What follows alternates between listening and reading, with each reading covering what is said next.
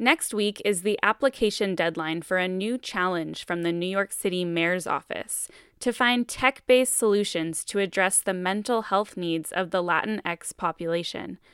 According to an analysis from city officials, the fatality rate of the Latinx community from coronavirus is twice as high as white New Yorkers. So the pandemic has elevated the importance of this challenge. But as Cecily Moran reports, mental health care, whether done through an app or in person, needs to be done right. When one of Raquel Ortiz Terron's patients told her she wanted to kill her husband, she knew her patient didn't really mean it. As a Latina, I know, oh, she's ticked off. What did he do now? I'm not running to the phone to call 911, Terron is a therapist. She's clinical director of Casa Estar Bien, a behavioral health clinic that works with Latinx patients. And of course, at the end of the conversation, I'll reflect. I'm like, in the beginning of our session, you made a comment. You said, oh, I'm going to have to kill my husband. What's that about? Oh, I love that man. He's such a good man, and then Terron says it's critical that healthcare providers have a deep understanding of the culture they're working with. But you have to know that. You have to know that Latinos, when they're angry, they talk loud.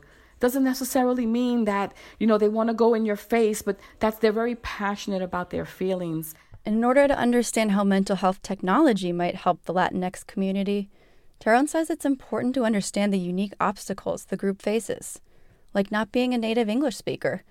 Imagine opening up a mental health app and realizing it's not in a language you can read.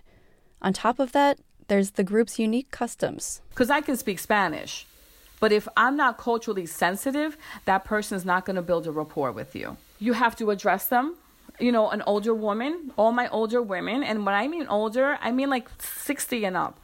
They're all called doñas. Doña Maria, Doña, Sylvia, whatever. The men are called Don, and there is a level of respect when you speak to them like that. That is exactly why I have patients that have been with me for, 13, 14, 11, 9 years. Why? Because there's no other place that provides them with culturally sensitive services. Terron says her reaction to the city's new tech challenge is mixed. It would be wonderful if people who struggle with mental health are provided with a device that can help them stay connected with loved ones and healthcare providers. But she says many of her patients are older and would require training to navigate the tech.